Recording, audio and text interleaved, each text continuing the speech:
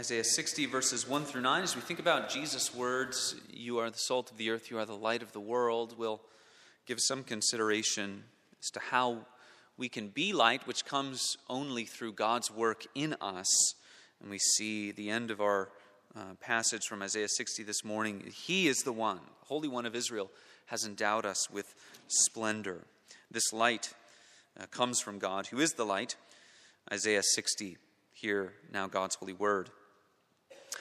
Arise, shine, for your light has come, and the glory of the Lord rises upon you. See, darkness covers the earth, and thick darkness is over the peoples. But the Lord rises upon you, and his glory appears over you. Nations will come to your light, and kings to the brightness of your dawn. Lift up your eyes and look about you. All assemble and come to you. Your sons come from afar, and your daughters are carried on the arm. Then you will look and be radiant. Your heart will throb and swell with joy. The wealth and the seas will be brought to you. To you the riches of the nations will come. Herds of camels will cover your land, young camels of Midian and Ephah, and all from Sheba will come, bearing gold and incense and proclaiming the praise of the Lord. All Kedar's flocks will be gathered to you. The rams of Nebaioth will serve you. They will be accepted as offerings on my altar, and I will adorn my glorious temple. Who are these that fly along like clouds, like doves to their nests? Surely the islands look to me. In the lead are the ships of Tarshish, bringing your sons from afar with their silver and gold, to the honor of the Lord your God, the Holy One of Israel, for he has endowed you with splendor. Amen. And if you would go forward to Matthew chapter 5. Matthew 5.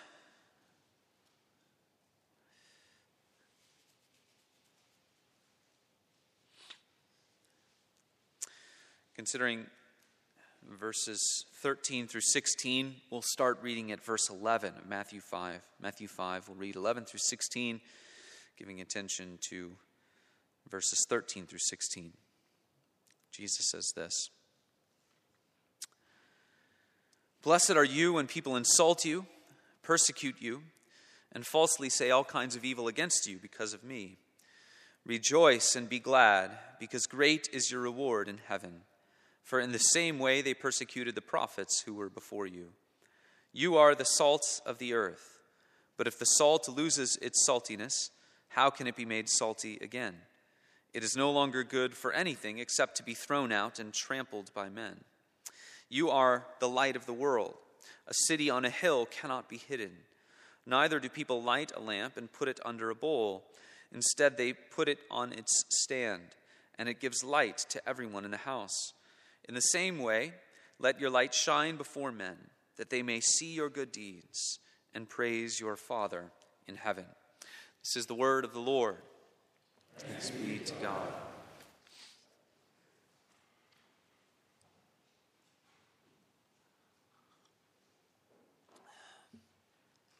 We are so blessed to have a beautiful place, a beautiful sanctuary to come and to worship. And a place like this reminds us of the wonder of God. It reminds us of the beauty of the gospel of Christ. It reminds us what we were made for. There's kind of an upward orientation to what all that goes on inside of a beautiful sanctuary such as this. There are many churches throughout our country, more on the East Coast, but throughout our country and throughout the world that are much older than ours. But ours bears the mark of age as well, which is a good thing. It's a good thing. But this presents some unique challenges, as members of the Building and Grounds Committee of our church are especially aware of. Buildings that are left untouched will go into disrepair. And no matter what you do, no matter how on top of things you are, maintenance projects and expensive maintenance projects will come up. That is because the material that is used to build any kind of building, material that is used to build is given to wear, to decay, to lose its original constitution. So how do you combat that? Well, you have to be aware of the kinds of problems that will arise. And if you have a church building that is a little bit older, kind of like ours, what is the best medicine for it? Well, a good, caring, loving, generous congregation that you set in the middle of that building goes a long way towards preserving it as best you can. The fallen world is also given to decay, to becoming rotten. And similarly, it is God's people set in the middle of the world who by God's grace are called to have a similar preserving effect. We are to have a preserving effect in a dark and decaying world. So let's think about these things together. First, the usefulness of salt, or useful salt. Second, being united to the light of life. And third, uncovered lights living in the world. So first, useful salt, or the usefulness of salt. This is a bit of a turn to a new section in the Sermon on the Mount. The Beatitudes have set forth the particular character of a Christian, what a Christian is from the inside out. We are to be humble, meek, repentant, trusting, steadfast, loving, and peacemaking people. And all of those things, it all begins in the heart. Jesus has been speaking of this is who we are from the inside out. And then he shifts right towards the end of the Beatitudes, speaking of things generally. Blessed are the pure in heart. And then he says, blessed are you when you undergo persecution. So he shifts there to the second person. And that continues in today's passage as well. So the end of the Beatitudes creates a bridge to this where we begin to apply the kinds of things we've already learned. If a Christian is such a way in character, then how will that be applied in life? How will it look in life? What kinds of things will they experience? So Jesus says, you are the salt of the earth. This is a metaphor where Jesus is saying very simply, what salt does to other things, what it is used to do, that is to be the kind of effect that you are to have in the world. So how are we to understand this? Because we understand that Jesus here is not only speaking to his followers who are listening to him there, but he speaks to us through his word. And there are this is perhaps one of the places that is most clearly giving to God's people, giving to followers of Jesus, definition to how we are to think about how to live in the world, to be salt and light. So it's important that we understand some of what's going on here. In that time, salt had really two main functions, both of which are different to the primary use of salt today. The primary use of salt today is really for seasoning, which was not unheard of then, but it was not one of those first two primary functions. The first primary function was to purify things, which is the most attested use in Scripture. And that is connected in the Old Testament to the Old Covenant worship. So for instance, in Leviticus chapter 2, you shall season all your grain offerings with salt. You shall not let the salt of the covenant with your God be missing from your grain offering. With all your offerings you shall offer salt. It was used to purify, and connected there to the Old Covenant temple and tabernacle worship because of the emphasis on God's holiness and these ceremonies and rites which reminded the people of Israel of their own impurity. And if they wanted to commune with God, the kind of purity that they were to strive for, and to trust God to provide for them through their worship. So salt was used to purify things. The second primary use of salt that time was of preservation. That's, of course, in some ways connected to purification, in that salt, when it's being used to preserve something to make its life longer, it's doing away, or at least combating, the decadence or the decadent elements. But when salt was applied to, say, meat in an age without refrigeration, what was being pursued was a longer life of the meat, to preserve it. And that more directly captures what Jesus is calling his people to do and to be. As God's people, he makes us who we are, and he places us where he does, so that, in accordance with our character and virtue and action, we might have an effect of preservation in this world where sin would bring everything to decay. It's a bit of a central principle there. As God's people, he makes us who we are and places us where he does, so that because of our character, virtue, and action, we have an effect of preservation in this world where sin would otherwise bring everything towards decay. This more accurately captures the way Jesus is using this metaphor of salt, because it more accurately describes the way that the world is going to continue until the end of the age. The church, the kingdom of God, will grow and advance by the gospel of Christ, but sin and evil will also exist alongside of it.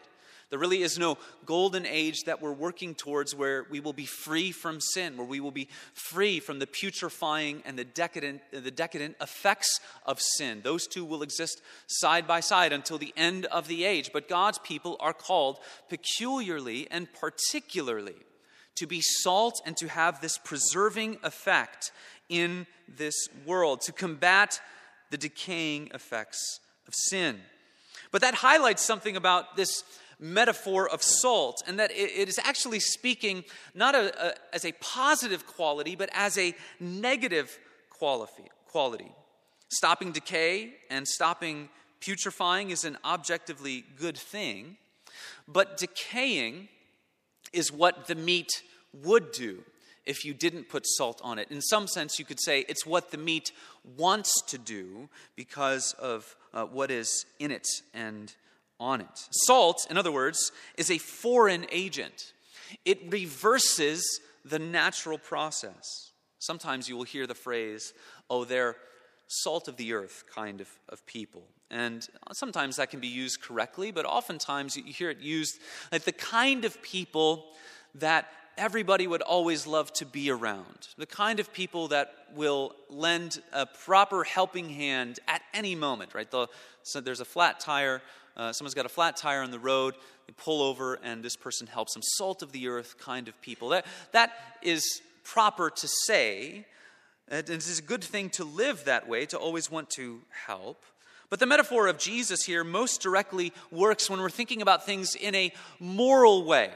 And the moral character of the followers of Christ combat the effects of sin and the process of sin in this world. And that means that oftentimes they're going to be people who are not all that comfortable to be around if someone does not know Christ, if someone does not live in accordance with God and his word. It is a foreign agent that reverses the natural process. Keep in mind that the context of the sermon that Jesus is preaching, the Sermon on the Mount, is basically suffering and persecution. Christ's followers set in this world, and there is something that's peculiar about them that sets them at odds with the people who are defined by this world. So you would think that those who are the meat of the world, if you will not always have warm feelings when the salt of the earth people come into contact with it. Salt is rubbed on meat for preservation. There's a reaction. There's a lack of comfort to it. So how are we to make sense of this metaphor? Jesus employs it, and it's important for us to think about it. How are we to think about being the salt of the earth? As we said, it's a moral calling. It reminds us that though many take a view of humanity that is ever upward, that humanity is always going to be on this process of getting better and better. It's really a kind of a Darwinistic idea. Rather, because of the fall, because of sin, mankind's natural direction is downward spiritually and morally. The natural direction of mankind is downward, both spiritually and morally. That's not to say that humanity does not have positive developments. Obviously, industry and culture experience much by God's common grace, and much of that is often fueled by Christians living in the world. But if you were to take something like Genesis, you really have that story repeated twice. The downward moral spiral of humanity. Genesis 3 through 6 from the fall, we're already to the point where God wants to purify the world because of the evil that is throughout it. And then after the flood, we're focusing on Abraham and his family, and yet you can still see how sin is proliferating throughout all of the world. The direction, the natural direction of mankind is downward, both spiritually and morally. Where there are people, sin will abound and will increase. And it will always be increasing and ever more increasing, if not for this one factor that God has laid out in his word, which is his work, which he does through his people who are the salt of the earth. How do we think about being the salt of the earth? Well, we spoke last week about thinking about the Bible in terms of great calls. So the upward call of God, that's our ultimate purpose. The call to repentance and faith is how we're reconciled to God. The third call is the great commandment. When Jesus is saying, you are the salt of the earth, really what he is doing is reminding us of the centrality of living as those reconciled to him in accordance with the great commandment, to love God and to love our neighbor. Jesus is essentially saying, everywhere you go and everything you do, every thought, word, reaction, interaction is to be done in conformity with the high moral calling of my people. It is to be done in conformity with my word. It is to be done in conformity with my law and my commandments. Whatever you do in word or deed, do everything in the name of Jesus Christ, giving thanks to God the Father through him. If we live as people who are defined by the Beatitudes, if we have undergone that heart change that Jesus describes at the beginning of the Sermon on the Mount, we will live as salt of the earth. It's as if Jesus were to say, if you live as I command you, all of you, just as salt begins in a bowl, thousands of tiny grains all together, but then becomes extremely spread out over the surface of meat, if you live as I call you, you will be salt. This is what's important for us to understand. You don't have to be a sociologist. You don't have to understand all kinds of ins and outs of cultural dynamics.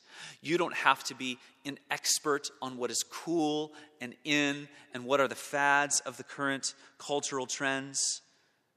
You don't have to have any of those things in order to be salt. No. The natural way of things in this world, the way the world is, as fallen, and filled with darkness, and filled with decay. The way that the world is that you cannot set a righteous man or a righteous woman in the middle of this world without them being salt. Our greatest call is to serve God with all of our hearts and to serve others lovingly in his name. Being that makes you someone who is salt. You don't have to understand, as I said, all of the ins and outs. You don't need a PhD, or you don't have to know everything about a culture. God says, live as I call you to live, and I'm going to set you in the middle of this world. And because of who I have made you to be, you will be salt. It's an assuring thing. It's a comforting thing. What we can say will always be imprecise in a setting like this because we all go to various callings and vocations throughout the week. All of our lives are so different, but the calling is the same. Be imitators of God as beloved children. People often think, how are we to influence society? But the greatest influences that societies have ever experienced in a positive way are those that arose organically because Christian people living like Christians. Martin Lloyd-Jones says, Christians, by being Christian, influence society almost automatically. As you think about this very simply, right? People know that you are a Christian. People know that you bear the name of Jesus Christ wherever you go, perhaps in your workplace. Your presence may change the way that people talk. When you are around, all of a sudden the way people talk changes, whether it's the words they use or the manner in which they are speaking about others. That is an example of the effects of sin being slowed down, being combated by the presence of God's people in the world. It can be as simple as that. It can be as, perhaps to earthly eyes, as big and important as a professed Christian and faithful Christian elected to the United States Congress and simply applying his or her faith at various points to these issues, trying to work within a system that often seems very broken and hopeless, but trying to apply biblical and Christian principles and speaking truth where opportunity is given. It can be very simple. It can be more complex. God places us in various situations and callings, and he says, if you live as I call you to live, if you live in conformity with my commandments, if you live in conformity with my law, you will be salt. This is why we remind ourselves of how God has called us to live, through reading the Ten Commandments, through reading New Testament readings of the law, because we remind ourselves what God has called us to be. Jesus also gives us a warning. If salt loses its saltiness, then it is worthless. That word for losing its saltiness really means to become foolish or to make foolish. That's an interesting word to use in this instance. But it highlights what a fool actually is. What is a fool? A fool is someone who lives in an unfitting way. A fool is someone who lives against his purpose. Proverbs 15:5, a fool despises his father's instruction, but whoever heeds reproof is prudent. It's unfitting for someone to disregard the instruction of a wise father. There's something that's unfitting, repugnant about the son of a wise father who lives rejecting his father's commands. So also to be unsalty as a Christian is to live against our calling. It's to live against our purpose.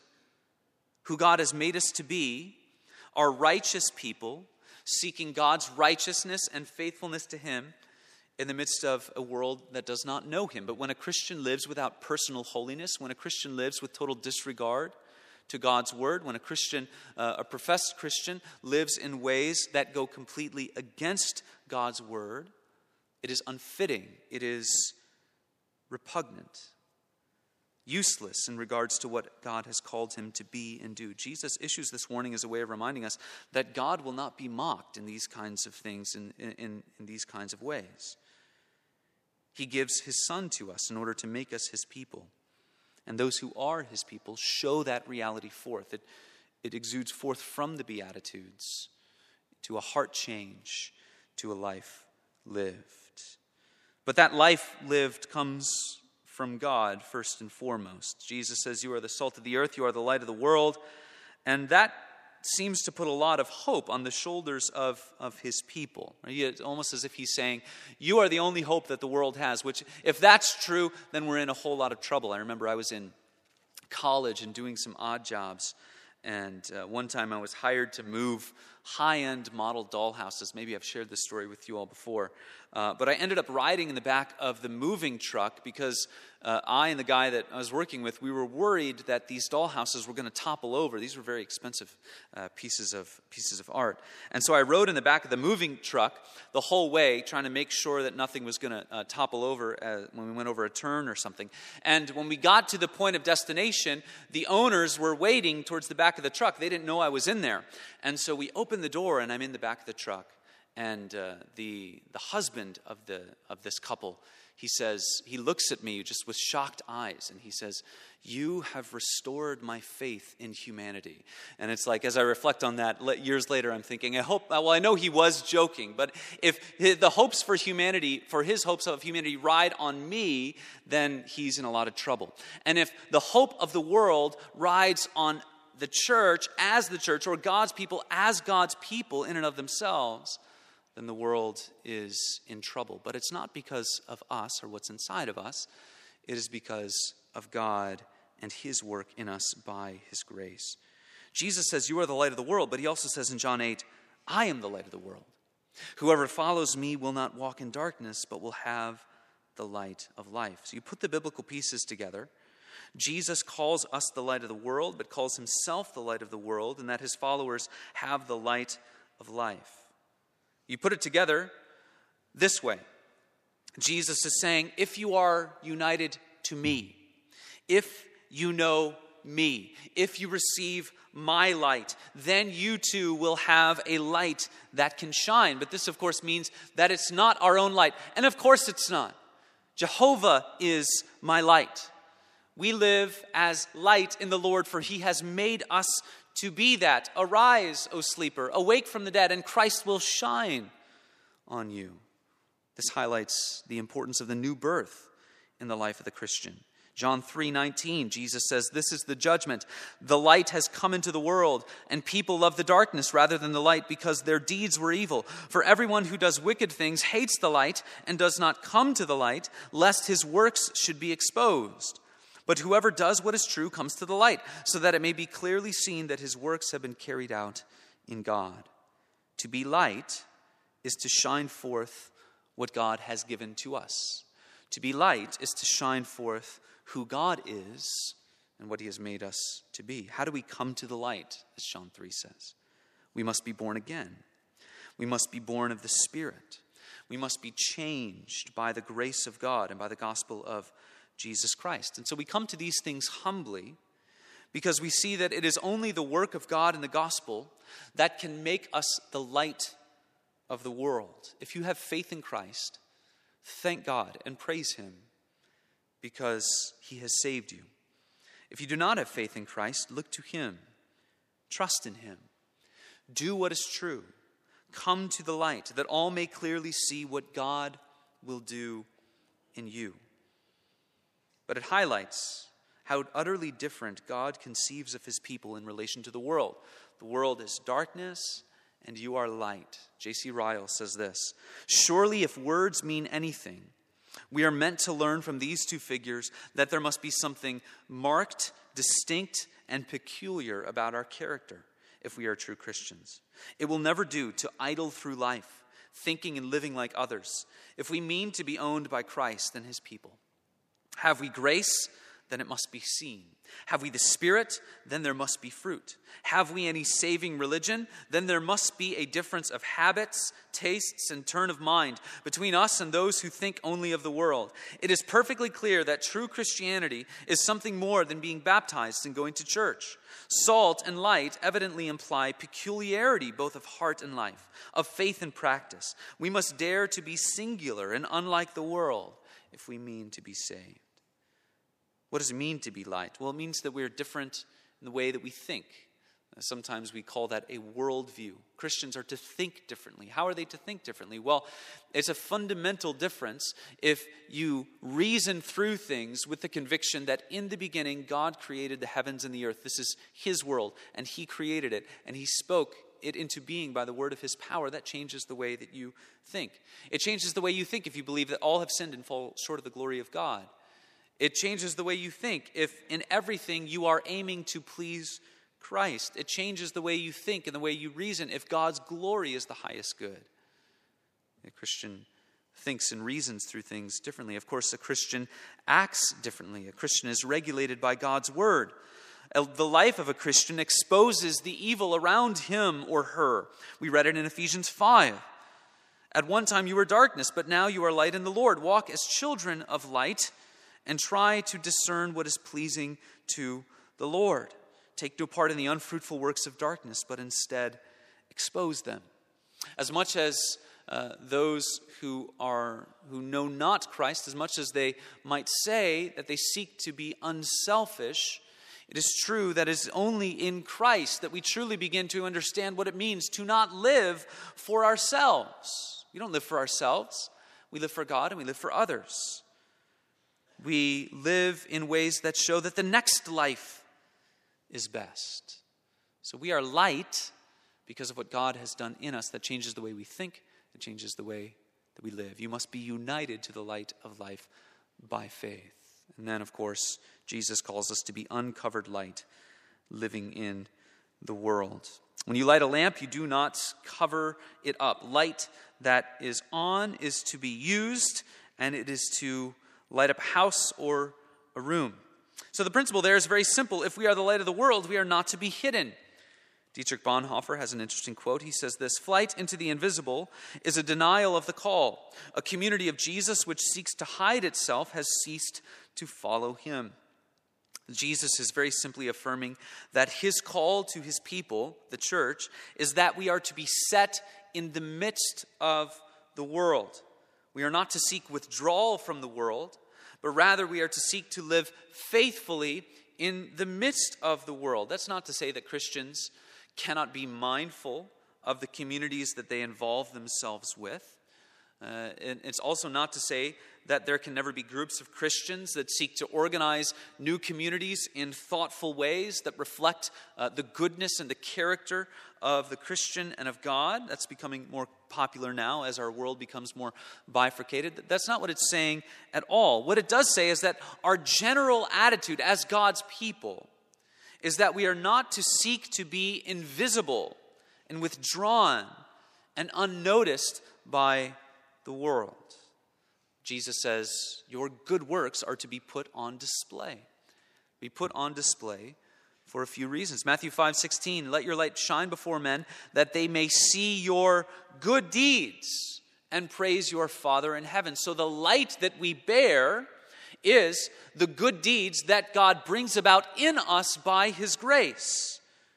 There are really three different outcomes from verse 16 that I'll highlight really quickly as we close. What does it mean that people see your good deeds and glorify your Father in heaven? So we all are to seek good works, to be zealous for them by God's grace, oriented to his glory. By faith in Christ, we are to seek to show forth our good deeds. People will see them, and they will praise your Father in heaven. What does that mean? Three possibilities, at least, that I believe are here in this verse. First is this: people see your good works, they see your manner of life, they respect you and respect the way you live your life, and they give reverence to the God whom you serve. They may hold back from their own conversion or trusting in Christ, but they see the way that you live your life, they respect you, and because of that, they give reverence to the God whom you serve. Our lives can be striking and impressive to the world, even if people aren't convinced by our life to the point of becoming a follower of Christ themselves. Secondly, this: people see your good works and are so moved by them that they become believers. Of course, our catechism speaks of this. We do good so that by our godly living, our neighbors may be won over to Christ. The first possibility: people see your good works, they respect you, they don't become a believer, but they give reverence to God. They say, wow, that faith, your faith is really striking to me. Secondly, people are so moved by your manner of life that they themselves become believers, which our catechism talks about. And then third is this: people see your good works, continue to slander you and persecute you, continue to turn their backs on God, and their condemnation will be all the more clear on Judgment Day. 1 Peter 2, Peter picks up on this passage and says this: keep your conduct among the Gentiles honorable, so that when they speak against you as evildoers, they may see your good deeds and glorify God on the day of visitation. Now, in all three of those, God blesses you, he grows you by his grace, he gets the glory, and the promise of what you inherit increases in eternity. Even in suffering, even when we are slandered and persecuted for the name of Christ that we bear and the ways that we seek to honor him, we receive the opportunity to be like our Savior, who entrusted himself completely to his Father, and he waited for his vindication from heaven. So in all of those possibilities, God is honored. You grow by faith and grace. You honor God. You bring honor to your Maker and your Creator and your Savior. He blesses you, and he gets the glory. So no matter what the response is, our calling is clear in being salt and light, to seek good deeds in the midst of a world that is dark and decaying, to be the people that God has called us to be, to have this effect of preserving and combating the process of sin and darkness and decay. May God, by his power, give us the grace to be who he has called us to be. Let's pray. Heavenly Father, we thank you and praise you for your word and for your gospel. Thank you for Christ and the opportunity he gives us to live for him each day, that he has set us free from sin and death and freed us to serve you. In him and by the power of the Spirit, we pray. Amen.